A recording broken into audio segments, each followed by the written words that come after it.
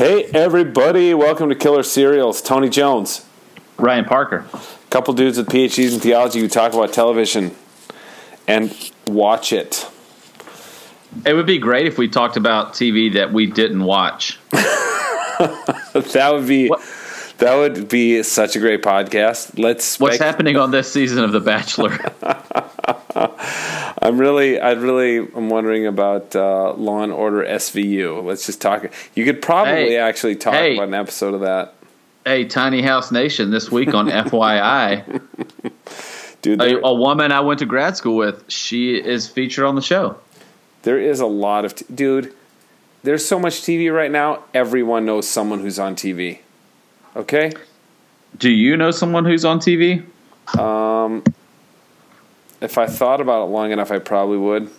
Hey, we might be on TV one day, right, Tony? Shh. Come on, Ryan. Fingers crossed. Fingers crossed. All right. Handmaid's Tale, episode 9, season 1. The penultimate episode. There are 10 episodes, but here's something interesting we should tell. Little backroom chatter for the listening audience. They have not given us episode 10 on our Hulu screener login. So we don't know where we're going, Tony. They released 5 episodes initially, and then they released 4 more to us online. But I think that there must be. I'm guessing they're holding back episode 10 even for television critics and reviewers because there must be some big bombshell in there. And so, look, let's be honest. There's not that much for us to talk about on this week's episode that has to do with anything religious, spiritual, or theological in nature. Well, let's don't undersell it because I think dramatically it's a good show. Oh, yeah. A good episode. It's a really good episode. I mean, I think your intuition about the finale is correct, though. There's some real pathos, but I think we see right at the end there's a little bit of an undercurrent of the resistance or the rebellion that's coming, and it is Offred going to be part of it.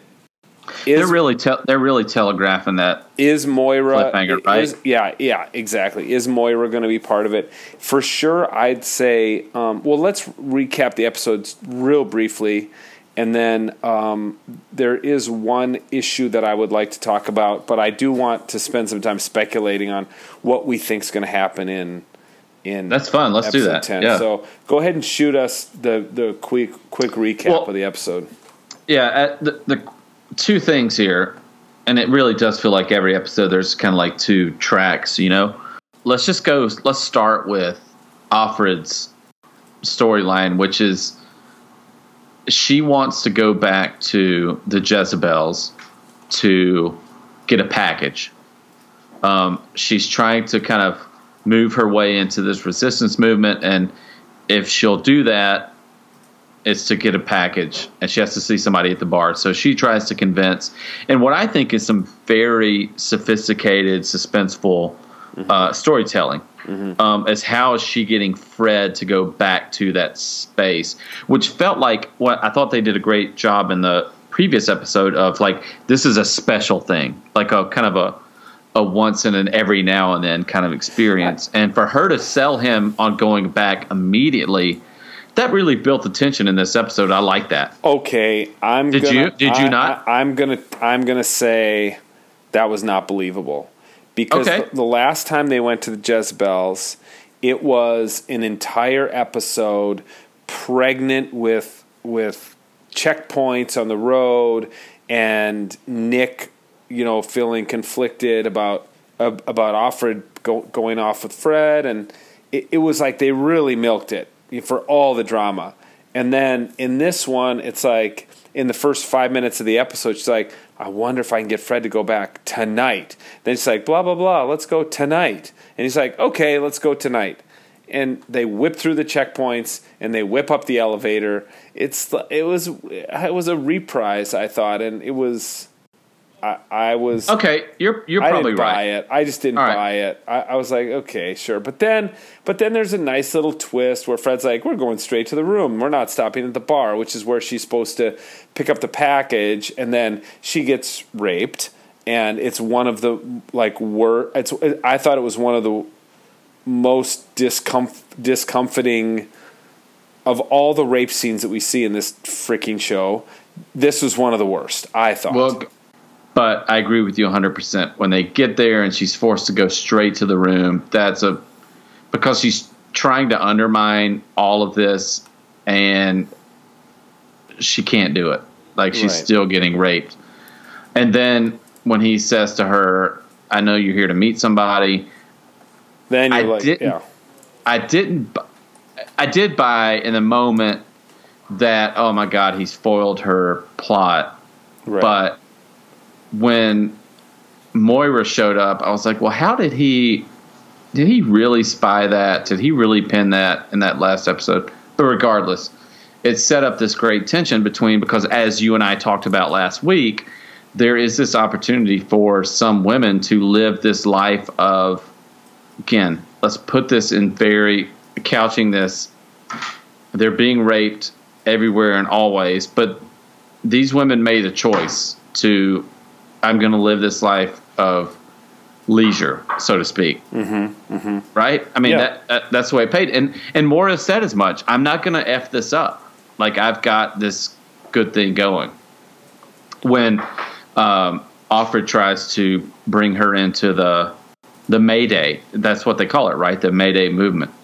And she's like, I'm not going to help you. Right. And that was absolutely heartbreaking.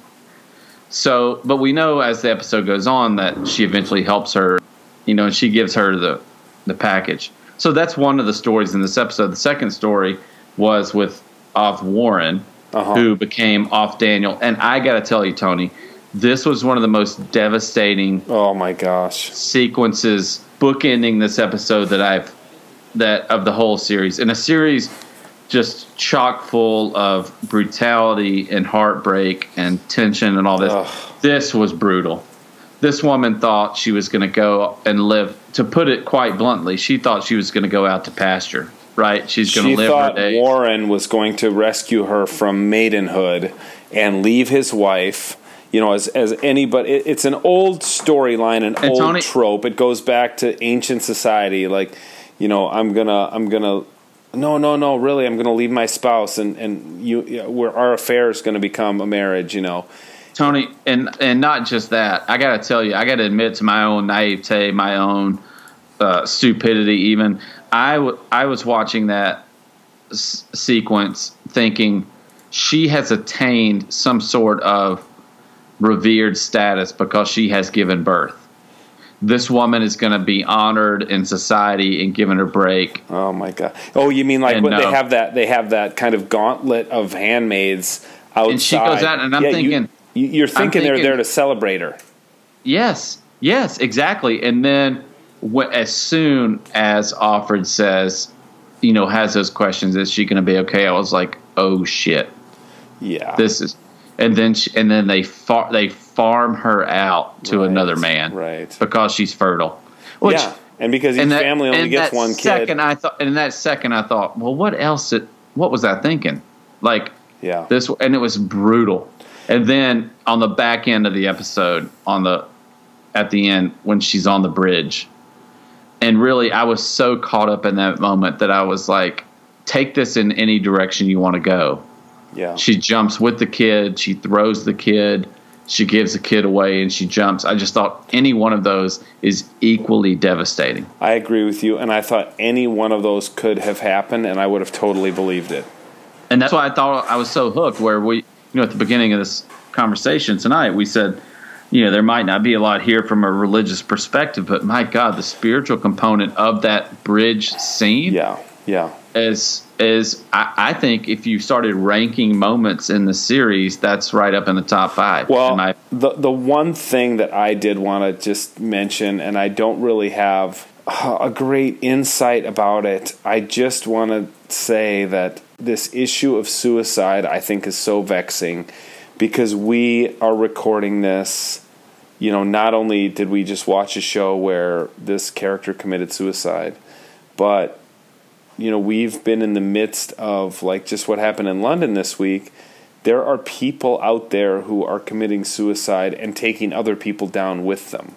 That's a good point, Tony. For something they believe, because of the desperation that they feel in modern technological society.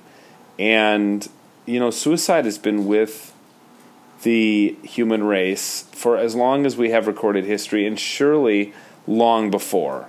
I'm doing a lot of reading in the late antiquity, late Roman Empire period, and people committed suicide all the time. When your political fortunes turned against you, the response was to commit suicide before somebody killed you, or when life was so hard. Yeah, right. Yeah. So I thought that was very. I thought that was. But she doesn't die, Tony. She jumps, but she is in the. She doesn't die, but she's trying to commit suicide. That's what she's trying to do. And I'm just saying, there have been some scenes in this show that I've thought, my gosh, come on! Like they're slow and they're dragging them out, and they've got that very muted color palette that they're using. But that was one scene where I thought, no, this is good. Like this. I am hanging on this scene. Every time the wind blew a little stronger or she shifted her body weight, I thought, here we go. But let's also say that part of that is that I guess her name now was Off Daniel, but Off Warren, she calls out Warren for basically telling her that she was going to be rescued from being a handmaid and that he had done things sexually with her that were not allowed in private. And almost a postscript to the episode, he is taken away by the eyes, and I think it follows closely on our conversation from last week about the Jezebels, right? Mm-hmm. Is that this is the space that is the truth of that system, and he is kind of exemplary of that. Mm-hmm. In this episode, and the second that is exposed, he has to be rooted out, and because he got a blowjob, right? That guy's going in front of the firing squad. Well, whether it's a firing we don't know because she says as he's being taken away in the van, his wife and Fred's wife, Mrs. Waterford, are sitting Mrs. there. Waterford is saying, "Oh, maybe he'll just get console admonished. her," and she is not hearing it. Maybe she'll just get admonished. She doesn't. That's right.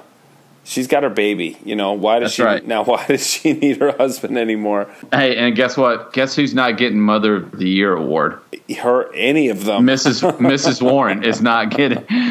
She's shaking that baby to hell and back. Yeah. Yeah. So I thought that was an interesting thing, and I'll miss. Well, we'll see. I guess maybe Off Warren didn't die, but again, I am kind of waiting with bated breath for something you've already told us you've been waiting for, and that is the backstory of Aunt Lydia. Because again, here we see Aunt Lydia. God, she's heartbroken. She's heartbroken. She has compassion. But she also seems to be a true believer.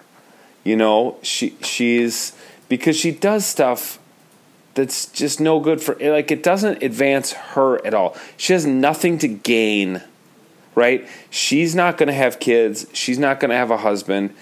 Like, why? What's her motivation? You know what I'm saying?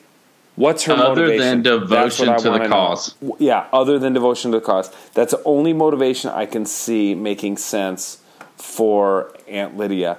And Aunt Lydia, she's on the bridge, and she's obviously heartbroken. But at the end, at the end of the episode, she's in the hospital room with Off Warren, who's on life support, and also you may have seen, was tethered, like shackled. Her arms were in, she was strapped down to the table. And, that's right. And she says, "Oh, you stupid girl." Yeah. I want to bring up 2 points I think are kind of tied into the things we talk about. One of the things I liked about this episode was the scene between Martha and Mrs. Waterford. In the kitchen, where Martha confesses or admits to having lost a son in the war. Yes. And Mrs. Waterford said, honor your son's sacrifice, but Martha never says which side her son fought for. Right. And I just thought that was such a, like, I want to say sweet, but like brilliant moment, because it was pregnant with all these possibilities, and they didn't choose a side. It kind of just left you thinking. And of course, I'm thinking maybe he fought for the resistance, but her privilege and her status kind of blinded her. She made all these assumptions about, clearly he fought for Gilead or whatever. Yeah. I thought that was a nice touch. Yeah, you don't know. It's true. And these are these little hints we're getting of the backstory of what led to Gilead. I'd like us to talk a little bit about what we think is going to happen in the season finale. I think it's going to take a turn toward the resistance.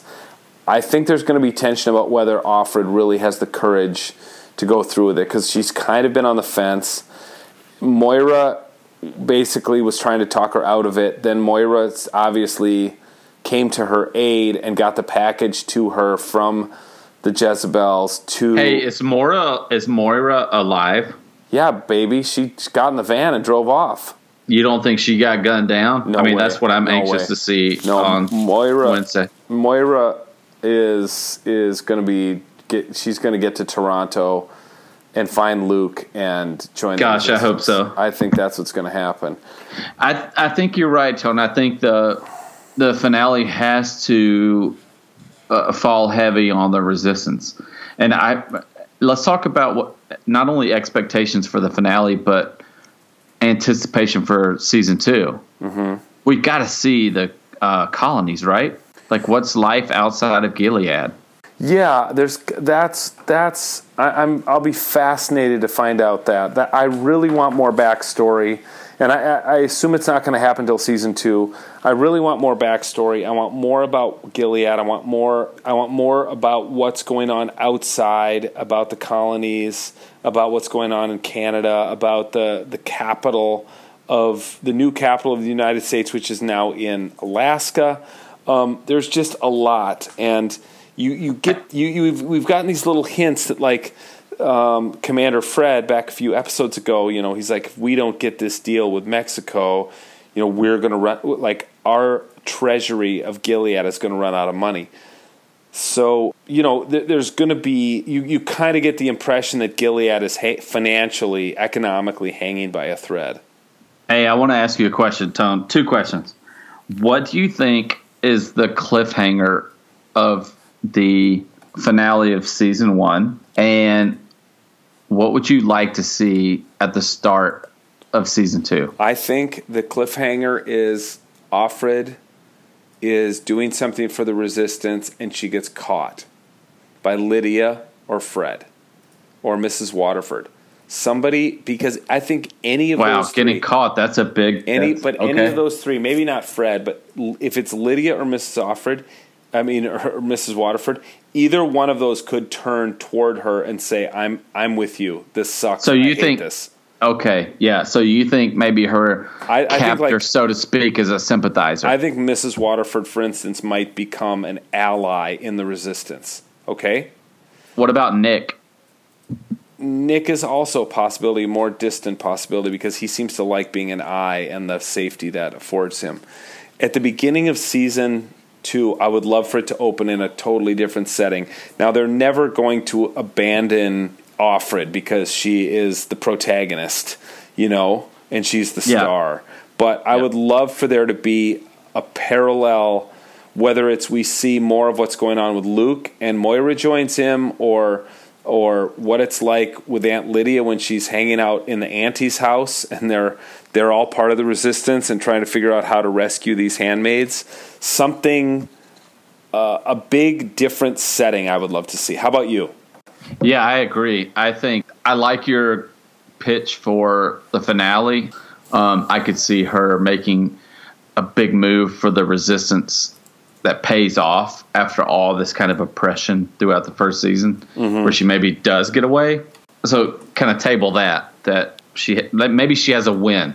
But I agree with you 100%. I would love to see the second season start out outside of Gilead, maybe with a different community or a different person. Yeah. Maybe we do get Luke or Moira, or maybe we're in the colonies. And a lot of shows have done that throughout the years where, they take that different setting in a second or third season and really build the world out. So I think that's my hope. I know we'll be back next week to talk about the finale, and we'll have probably a lot more to set the stage.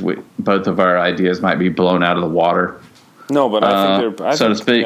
But I think we're pretty close. I feel like we're. I don't know. I just feel I see so many aspects of Gilead in the world, and looking at even this episode where churches are, if they're not being destroyed, they're walled off. Mm-hmm. Like, I just think there are so many places in Gilead that are off limits that you could open up in a second season. That's right. True. What does life look like in those spaces? Of course, this is self-serving, but I think you and I both agree. Not only seeing those different settings, but actually finding the religious motivation for these people. That, dude, I think would be fascinating. You can't have a show like this that is so rooted in religion and spirituality and not flesh that out at some point more than they've done. Yeah, yeah. You're giving the audience too much to wrestle with to not get in there and dig in it, so to speak. All right, well, people tune in. We're hitting our limit. Tony is concerned about your timing, people. People tune in next week for the big finale of Handmaid's Tale, and we're looking around for, maybe we need to do a couple one-offs. Tony, what are we going to do? A couple one-offs, Tony? I'm hearing season 2 of Last Chance U. Oh, really? What about that, huh? Yeah, that would be good. I would love that. Get some access to that, huh? That's a binge watch for me, for sure. Right? Yeah. Well, we'll figure it out. But hey, we got one more episode to go of what's been, quite frankly, a killer serial. Award-worthy television. Yeah. All right, everybody. Thanks for listening to Killer Serials. We'll talk to you next week. I was asleep before. That's how we let it happen. When they slaughtered Congress, we didn't wake up. When they blamed terrorists and suspended the Constitution, we didn't wake up then either. Now I'm awake. My name is Offred. I had another name. Ladies, I have to let you go. It's the law now. They needed to do it this way. All the bank accounts and the jobs all at the same time. You imagine the airports otherwise? Run! No, please don't take her.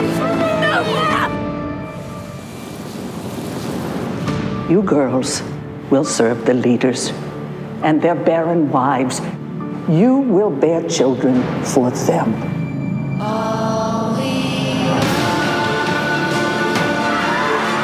There's an eye in your house. I'll send you to the colonies. You'll be cleaning up toxic waste, and then you'll die. Tonight is a celebration of Gilead and of what we have achieved. We only wanted to make the world better. Better? Better never means better for everyone. I want to keep on living for her. Remember your scripture. Blessed are the meek. And blessed are those who suffer for the cause of righteousness.